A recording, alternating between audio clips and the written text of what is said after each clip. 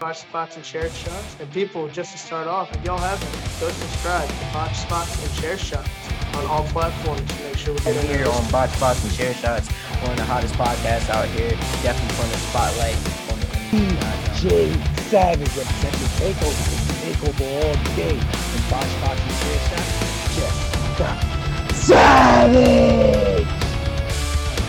Hello to all my people, and if you're watching live, checking out this on YouTube, or listening to this podcast, you are most definitely my people. We're excited for another episode of Botch Spots and Chair Shots. Joining us tonight is the Bare Knuckle Berserker, coming from Cincinnati, Ohio. He is Lord Crew. Lord, thanks for coming on and chatting about some wrestling tonight. How are you, sir? What's up, man? I'm doing great. How are you? Man, living my best life. Just kicking it in the weather we were saying before it got on. It's either hot and sunny or cold and rainy, and there doesn't seem to see any in between. There is literal no middle ground anymore. All right, man, let's hop right into it. You recently had an episode of AEW Dark and AEW Dark Elevation both air. Let's dive right into it, man. What was it like working for AEW? Super cool, man. It's what I've worked the last 7 or 8 years for, was to get to that type of a situation. So to get there and actually, get in the ring with some guys who were really good. Like my first one there was with Andrade. This last one was with Shawn Spears. So, getting to work with that caliber of talent in such a, high level setting is really cool. And I think I've had a decent showing both times. So hopefully they see something and keep bringing me back. When you have a chance to go out there and work, a lot of time what you're doing is helping work. When you say work with a Shawn Spears, you're going to go in there and work a match with him and to help him get over. But at the same time, how do you plan to mentally go into a match like that and keep your moveset in place and still have a chance to display what you can do in a ring? Anyways, if you kind of see what I'm saying? Yeah. So for me, the headspace that I try to stay in is this is advice that I was given by somebody else, that, when, no matter what the situation, it doesn't matter what's going on outside of the ring. When you're in that ring, that's my world. So I'm in a ring almost every weekend. So I just do what I know how to do and keep it all, try to keep control of every situation and not let what's going on outside of it trip me out. As far as the move set and stuff goes, I just stay true to myself, because that's the only way I know how to be, is me. So I try to, again, not let the setting trip me out and trip up my game. I just try to stay true to my moves, stay true to my character, stay true to myself. What's the ring psychology like when you approach somebody like Shawn Spears and then you look at somebody like Andrade? They're two very contrasting styles in the ring, and even compared to you. So it's two very contrasting styles than your style. How do you go about blending it from person to person? You got to always try to have both people play to their strengths. In a situation like AEW Dark, like you were kind of previously mentioned, I'm there to, in this type of a situation, I'm there to further, build them and make them look like the stars that they are. So, really what I do is just going to be dictated by what they want to do. And, I will say, in this last situation, I felt like I was in the Shawn Spears match. I was very much able to highlight a little bit more of what I'm capable of, and really got to show kind of who I am and what I can do. But again, it's going to be them kind of dictating what's going on in those situations. I'm just there for the opportunity and the look, So let's talk about something a little bit more off the beaten path then. Sure. You have a history with ICW, No Peace Underground. These some more of the deathmatch style wrestling, hardcore style wrestling. Let's talk about the mindset you use when you prepare for a match like that versus something very different from an AEW Dark match. Sure. So when I never really dabbled into the deathmatch world much until December of 2020 was when I had my first one. We were coming out of COVID. We hadn't done anything well, myself, I hadn't done really much of anything since the beginning of the pandemic. So No Peace approached me because I was supposed to do a show for them WrestleMania weekend of 2020, and due to the pandemic, it got canceled. So No Peace had reached out to me and said, "Hey, we still want to get you down here to, make up for the WrestleMania match." So they brought me down in December of 2020. I wrestled AJ Gray, and that was my first actual taste of a death match. It was one of those things where I wasn't sure how I would do in that type of a scenario. Cause I mean, I've done, hardcore matches with chairs, tables, stuff like that, but I never done glass or tubes or anything. It was definitely like, I got thrown right into the fire. AJ and I beat the hell out of each other, bled a lot. But yeah, it's certainly a different mindset because, there's a lot that can go wrong in a death match. There is, it's literally sometimes you can be 1 millimeter away from something going catastrophically wrong and causing bad injury. And so there's always that kind of in the back of your mind when you're doing those, is that like, this is real deal stuff. Like, and things could go very wrong and it not even necessarily be anybody's fault. It could just be a freak accident with the weaponry you have at your fingertips. But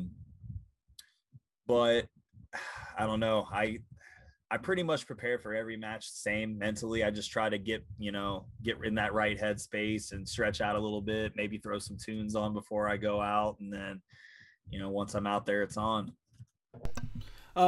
So the No Peace Underground, they're historically known for being a little bit non-traditional. A lot of their stuff even goes as far as to not having a traditional ring, even without ropes or turnbuckles and stuff. How do you adapt your wrestling training into something that's more free-for-all like that, though? Like, you see what I mean? Going the opposite direction now, where it could be just AWOL. You could end up anywhere doing anything. So in that type of a setting, you almost have to throw traditional wrestling values out the window. And then for me, I almost feel like I'm reverting back to my younger years in the hardcore scene, growing up and going to music shows and just getting in fights in bars, because that's essentially what you're doing at No Peace, is you're just in a bar fight and you just have pretty much whatever around at your disposal. So really, wrestling training, I mean, sure, it's there for the fundamentals and stuff, but normal wrestling psychology kind of goes out the window in a setting like that. It's just essentially a bar fight, which got plenty of experience in that realm as well. I've, like I said, I was a little hooligan growing up with my friends in the hardcore scene. And then I also worked security at a music venue for years. So, I've seen both sides of the coin, I guess. Where did wrestling start for you training wise? Wrestling training started for me here in Cincinnati, Ohio, at a school called Bone Crushers. I trained under Roger Ruffin and Abyss. Some other notable talents that come from that school are like Machine Gun Carl Anderson, Wildcat Chris Harris, Jordan Clearwater, who's currently doing some stuff with NWA and New Japan. So that's where I started. I still pop in every now and then when I got a free weekend, but my schedule's gotten so crazy. Most of my stuff's out and about now. I know Cincinnati's a lot like Nashville, which is where I'm from. There's a rich, like, independent scene specific around here. It seems like every weekend you can go somewhere and find an independent show. What's your favorite part about running those type of house shows, for the small pop-up house shows that just, you may only be wrestling for 50 or 100 people, but the energy is just wild when you get into some of these small towns? What's your favorite part about those kind of shows? I think my favorite part about those is, in those types of settings, the fans are there who are there are all in. They're very much, they're there to take the ride. They're there to be entertained. And a lot of those fans who come to the smaller things really show the appreciation to us for what we do and, putting our bodies on the line for their entertainment. They come up to the table and, tell you, I've been seeing your stuff on the internet, man. It's cool to watch all your progress. And, and a lot of those folks here in Cincinnati have been watching me since I very first started. So for them to be kind of along the ride with me is pretty special.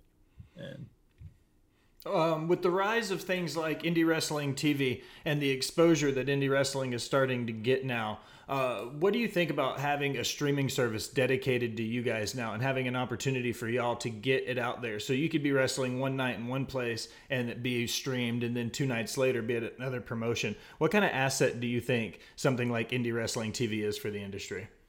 I think it's a huge asset because it broadens your audience to literally anyone in the entire world who has a subscription. It no longer has a boundary with borders, you know, because I've had people from England, Japan, Australia, New Zealand, all these fans that I've acquired through IWTV. And if that platform didn't exist, they would probably have no clue who I was. So I think that's fantastic. It allows us to build our brands and to reach a whole new audience of people who can't just simply make the trek to the local independent show or, you know, make a little 2-hour drive to check something out, you know. So again, that gives us an opportunity to show more people what we're about. And also I think it just gives people in general a better idea of what independent wrestling has to offer, because sometimes if someone isn't a wrestling fan per se, they might have a little bit of a skewed view on what independent wrestling really is. Like, I know for my normal job, I work with elderly folks, and they either view wrestling as WWE or just backyard. There's like no in between. You know what I mean? Like, so a lot of them have asked me about what I do, and I can direct them to YouTube and stuff like that. And then when they come back, they're like, oh, I didn't know that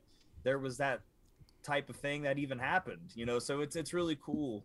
And again, now this gives us another avenue to reach out to bigger companies and other promotions as well, because it's not like we're in the old school days of having to literally burn a DVD of your work and mail it to promoters. Like, now there's this online catalog that they can reference.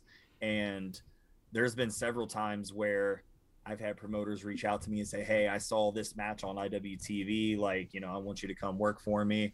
And, you know, that's great, because it saves us a lot of energy on having to, you know, send burned DVDs around. So it's funny that you bring that up, because when I was younger, I was a tape trader. So I was one of the guys that would sit in front of my VCR, recording onto VCR tapes and then making copies of it so I could trade it with friends who saw other shows or had a chance to do this. That's awesome. For me, when I think independent wrestling, I go back to the territory days in the 60s, the 70s, the 80s, back when they were all over the place. A lot of people during those times, there were regional titles all over the country based on every territory. So holding those regional gold and the territory titles used to be prestigious. For somebody who's held regional titles and territory titles, what does it mean for you in 2022? That to me is always I carry a title as a badge of honor, because that tells me that the promotion that I'm working for has put enough trust in me as a performer to carry that and to, you know, represent their company. And I think that it's something that should be held with a high regard, because again, that's somebody putting the name of their reputation basically in your hands. So if you're not holding up your end of the deal as the champion and performing to the best of your abilities, then it kind of makes a promotion look bad. So anytime I've ever been given the privilege of holding a championship at a promotion, I try to hold it with the highest regard and you know, wear it proudly and, you know, defend it with everything I've got. So a lot of people want to know things like, what's your favorite city to wrestle in? Not me. What's the absolute worst city you've ever had to wrestle in? Oh God, that's tough. It could be it could be a venue. It could be any reason whatsoever. Like no right answer to this. Honestly, man, probably New York City. And the reason I say that is not because of the fans or not because of the promotion or the match or anything like that. I just hate New York City. It's a pain in the ass to get around. It's crowded, and my biggest fear on planet Earth is rats. Like if I see a rat, I just get this crippling anxiety and like start freaking out, and they're everywhere. Like the rumor has it that there's more body mass of rats in Manhattan than there are human beings. So it's like they're everywhere. There's no escaping them. Your worst nightmare. I just have this constant anxiety, and I'd rather not. So okay, that'll be my answer. I will give you an easy one though. What is the coolest place you've ever got to wrestle? The coolest place, venue or just city in general? Go for one of each. The coolest venue you feel like you've had a chance to work, and the coolest city. The venue might be WrestleMania weekend of last year at the Cuban Club in Ybor City down in like the Tampa area, because it was like legit haunted. So like there was all kind of like, you know, spooky history in that building, and then also like people who were there said that some weird stuff happened. Nothing happened to me, but so that was kind of cool. Then there was also this for Blackcraft Wrestling's very first show. There was a super sweet venue we wrestled at in Pittsburgh. I can't even tell you the name of it, but that was one of my favorite venues, the way it was set up and the way it looked on camera. And then city, I've been doing some tapings in Los Angeles. So I really enjoy LA to visit. I don't think I could live there, but I definitely enjoy getting to go out for a couple days here and there. Orlando is always a good time. I was quite fond of Dallas. This last year, WrestleMania weekend was the first and only time I'd ever been to the state of Texas. So I dug it down there. Nice. You've done some work too with Primetime Wrestling. They're right up the road from me in Lexington. What do you think about working down towards the South Territories? I really enjoy Southern crowds because it's a different kind of crowd, you know? Oh, I'm an idiot. I want to backtrack on one thing real quick. One of my favorite venues was the Center Stage in Atlanta, Georgia, because that was where WCW used to film, you know, the Saturday night program and stuff. So the history of that building and being in there was really cool. But that goes back to the Southern wrestling crowds. They just are so fun. They get so into it. They get so fired up.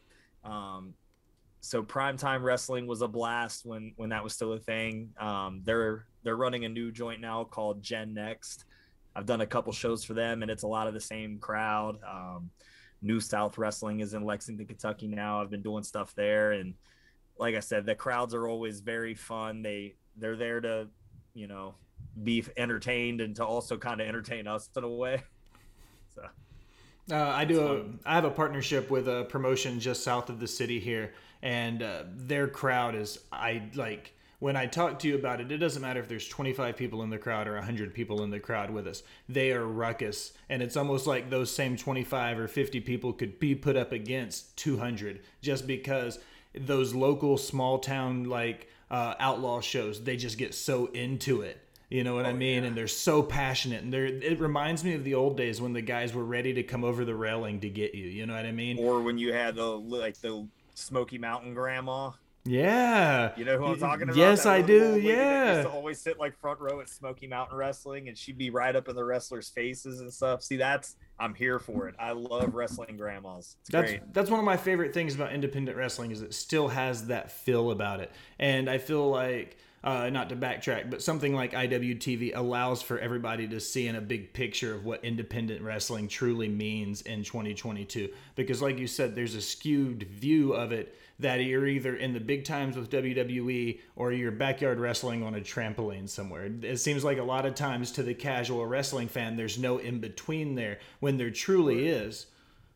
Yeah, and that's why I try to encourage people to, because, you know, there's a lot of people who I've known throughout the years who, whether or not I've fallen in or out of touch with them over time, you know, when they see me post oh, I'm appearing on AEW Dark, you know, they recognize that as this massive thing.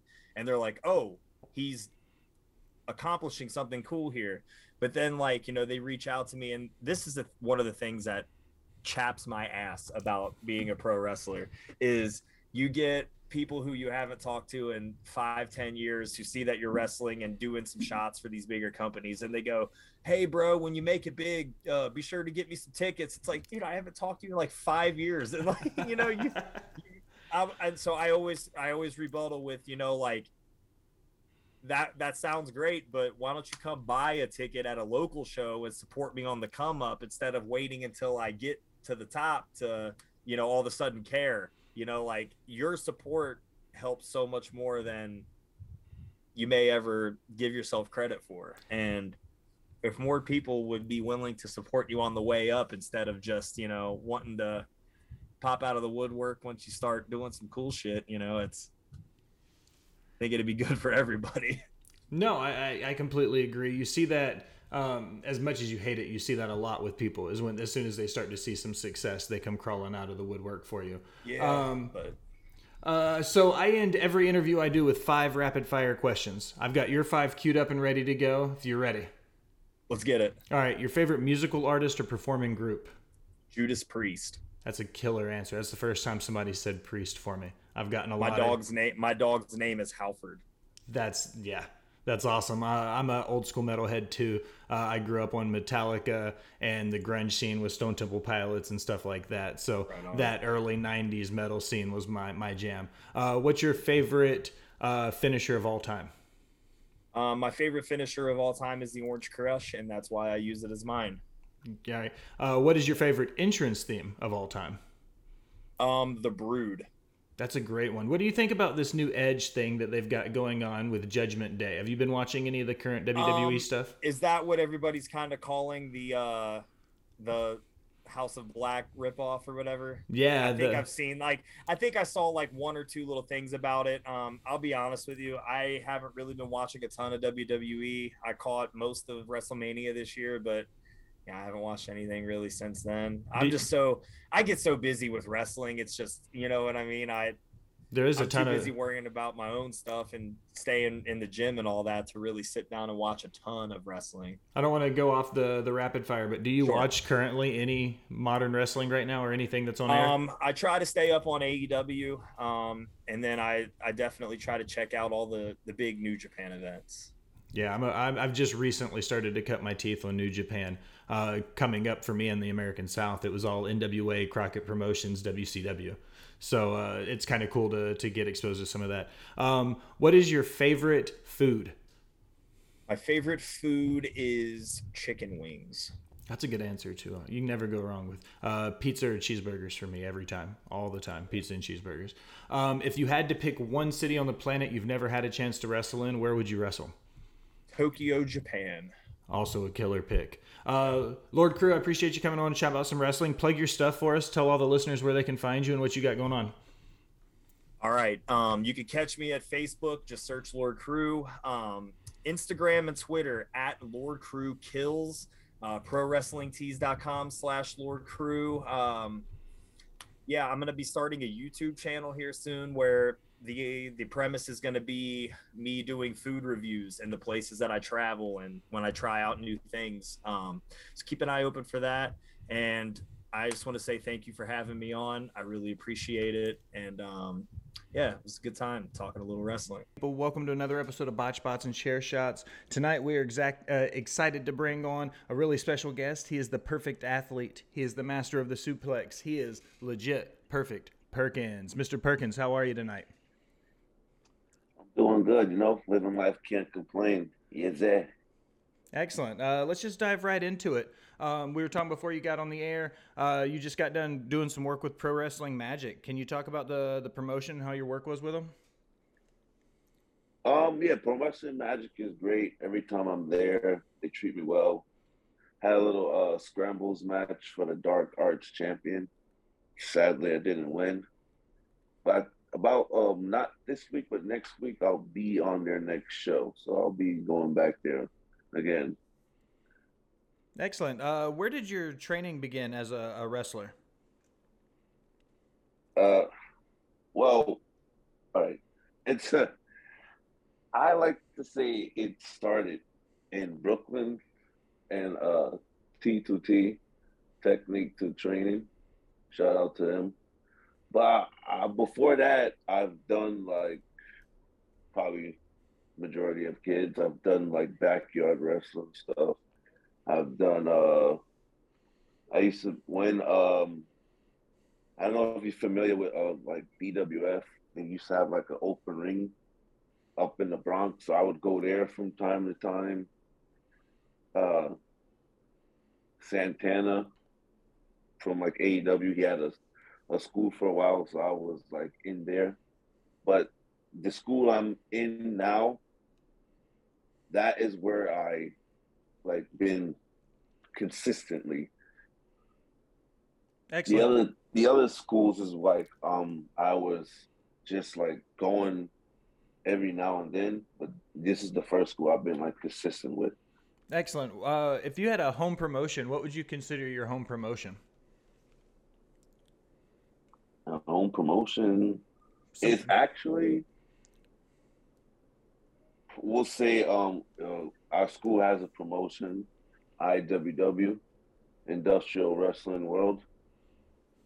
I'm probably saying it wrong. Industrial World Wrestling. Yes. Sorry, my apology. So that, or I could probably say, along with that, I could say that and hmm, uh, Pro Wrestling Magic is coming sort of a home because I've been there a few times. Nice. How do you adjust going from promotion to promotion like that? Do you change a lot from your gimmick, or are you pretty much the same guy going place to place? Have you started switching from face to heel? What's it like going from promotion to promotion? I'm pretty much the same. I'm pretty much the same person, you know. What just I turn it up a little bit, but when I'm in like Pro Wrestling Magic, um, majority of the places I've been, it's usually like people see me and then they cheer. I'll say like Let's Wrestle, which is like linked to Limitless Wrestling, if you're familiar with that. Yeah. That's probably like the first area where I started to do some type of heel work. Other than that, I've been like just mostly face. As you shifted to being a heel, has there been anything particular you've liked different about being able to work in the ring as a heel? Things you were looking forward to that you couldn't necessarily do as a babyface? Just being more arrogant and cocky, you know, because when I first initially thought of the legit Perfect Perkins persona, is kind of like a cocky and arrogant guy. So when I was as a face, I couldn't really find a way to like show that. So as I got healed, I started to show it more. What's your favorite finisher? What's the current finisher you're using right now? I really, when I first started, I was using like the Perfect Plex because I'm a huge Kurt Hennig fan. But as I got going longer in my career, so to say, I really don't have a finish because I'm perfect and I can just beat you with whatever move I want to beat you with, you know? Let me ask you a question unrelated to your career. You brought up Kurt Hennig. A lot of people say he's the greatest IC champion of all time and the greatest person to wrestle to never win a world title. Is that how you feel about him? Of course, yeah. I don't think, when I think of Intercontinental, hold up. Look at that right there. That's awesome. I have that belt because of guys like Brad Henning. You know, that's when I see that belt, I always think of him in the matches with him and Brad that had SummerSlam 91, King of the Ring 93, which is my personal favorite. When you look at that version of the IC title, that's my personal favorite belt of all time, is that version of it. When you think about that title, you think Ricky the Dragon, you think Macho Man, you think Hennig, you think Brett. Like, you think of all these great workhorse champions. When you think about these guys, do you ever try to emulate what you see them do in the ring when you're transitioning into being Perfect Perkins? Yeah, I use a lot more of like Hennig and some of like Hennig and Brett stuff. But I'm at I'm at an interesting era where like on the indies I'm like one of the big guys, so like I can't really use it all the time. But when I get a chance to use it, I use it. You know. So as you adjust to working on the indies, because looking at the indies right now, it's most known for the quick high flyers, the high spots, the stuff like that. How are you adjusting to the storytelling process, working with these high flyers and these guys that want to go 1,000 miles an hour? How are you getting them to slow down? With my wrestling, my legit wrestling background, I wrestled for about 2 years in high school. I still wrestle every now and then I do a little jiu-jitsu. So I base a lot of like wrestling holds, slams. And that's how I stop the flippy guys. Nice. Do you think your amateur background lends yourself to be able to call it in the ring like a lot of the old school guys want to say, because your ability to shoot wrestle and to be able to go? Like, do you think that lends you the ability to kind of go in there and just let the crowd help you guys call the match as you flow? Absolutely. Like I really like I really don't like calling too much because it's like I don't want to be remembering all that stuff. And it's like I like to, even though I'm very early in my career, I'm not yet mastered it. I like to go out there and see how the crowd, like hear the crowd and see what they're reacting to. So I don't like to call too much, but if it's needed, I'll call, you know. But I'll call, like, let's say I'll call this person Shine come back in the finish. And then I'll tell them, listen, brother. I'm calling the heat in the ring, all right? Just keep your ears open, all right? That's how I like to, like, if I'm formatting my match, that's how I like to break it down to my opponents. When you're in there, do you feel like the crowd tells just as important story of what you guys are doing in the ring as a part of it? Does that make sense? Is the crowd just an equal part of the story as you and your opponent in the ring, using them to be able to bring heat, to get the pop, to bring comebacks? Do you think the crowd tells an equal part of your story? Yes, they do. It can tell you as a heel, like it can tell you when you go, if you're going too fast, slow it down, you know, stuff like that. And when the reaction, like let's say you hit a big move, and what we called, like we mapped this out backstage, and we were like, we didn't really get a reaction from that, but we got a reaction from me just having him in the corner, have his face up, running my mouth, and people like that more than, you know, what I called, as my trainers would say, like moments over moves.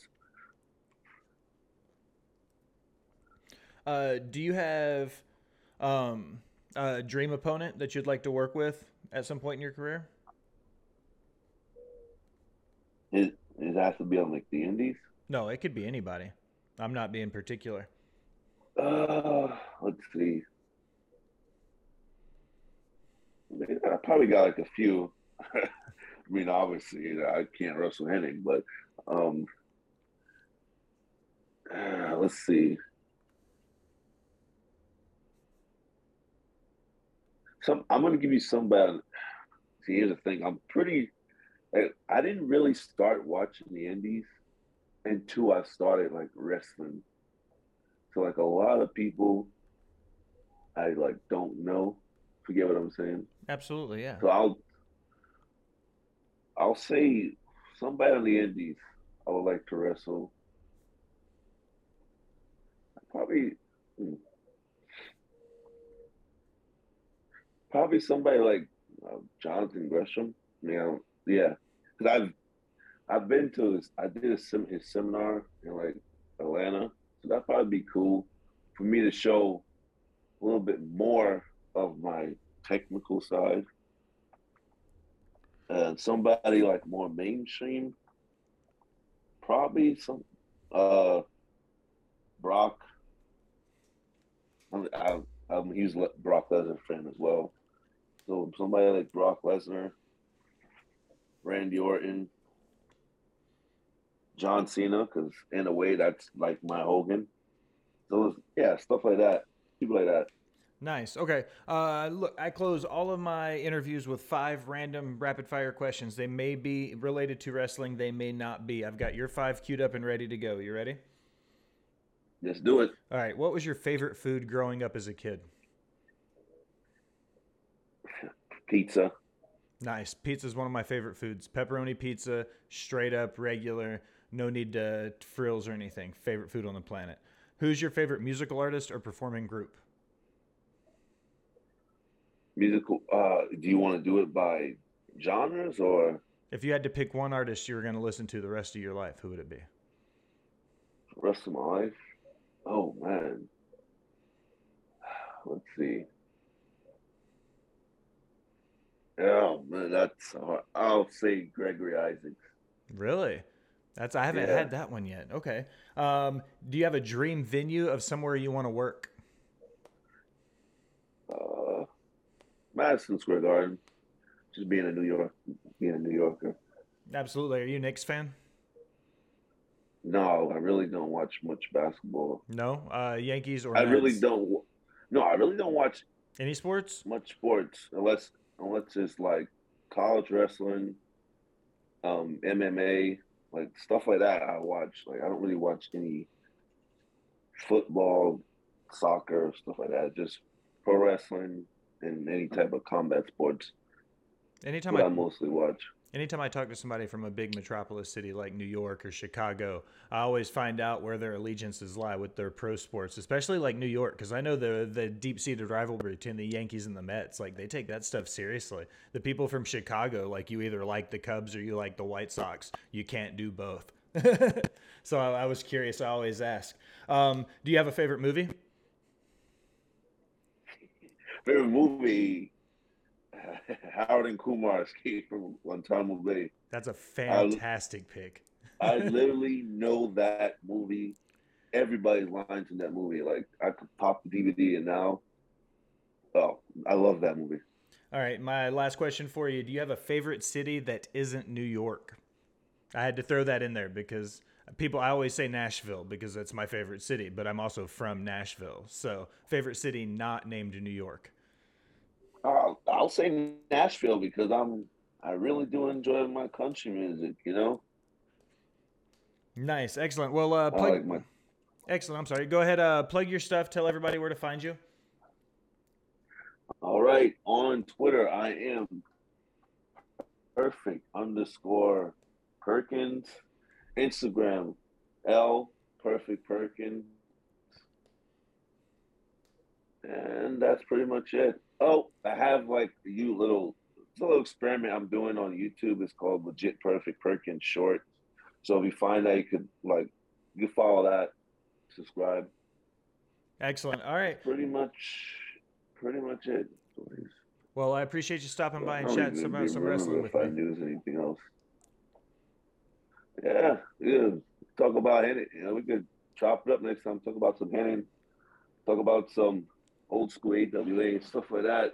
Absolutely. Some Billy Robinson, maybe some Carl Gotch, For sure. We do weekly episodes where we like deep dive into stuff. We'll discuss like titles, histories, and stuff, where we've done one whole episode that was dedicated to the IC title. We did a whole episode that was dedicated to the 10 pounds of gold. And then we've done some where it's like we did the big gold belt, but only when it was the WWF heavyweight title from 2002 to 2014. So we do like very specific discussions in wrestling history. We'll pick like a 10-year block and talk about the superstars and the titles and the matches in a block of history versus just the everyday run of the mill, what's happening in wrestling now. You know what I mean? Yeah. So that's kind of Yeah, our I thing. don't really watch much now wrestling. Do you feel like But something's missing from the modern day product from somebody who's from early conversation from what we've been 20 minutes? Do you feel like there's something missing compared to some of the old days, especially since you brought up the AWA? That's a huge promotion that ran the territories forever. And they're just, what do you think about comparing where we're at in today's wrestling to comparing where the AWA was? well, it's a lot more probably like loose back then, and everything's a little bit more like PC now, as people would say. So you can't really say or do the thing they used to do back then. So Probably because it's a lot less excitement, and it's more everything's online, so everybody's spoiling outcomes before you can see.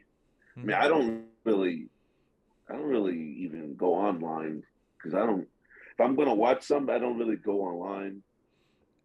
Like I'm just good at staying away from stuff like that, but just other people can't, and that like ruins stuff for like people.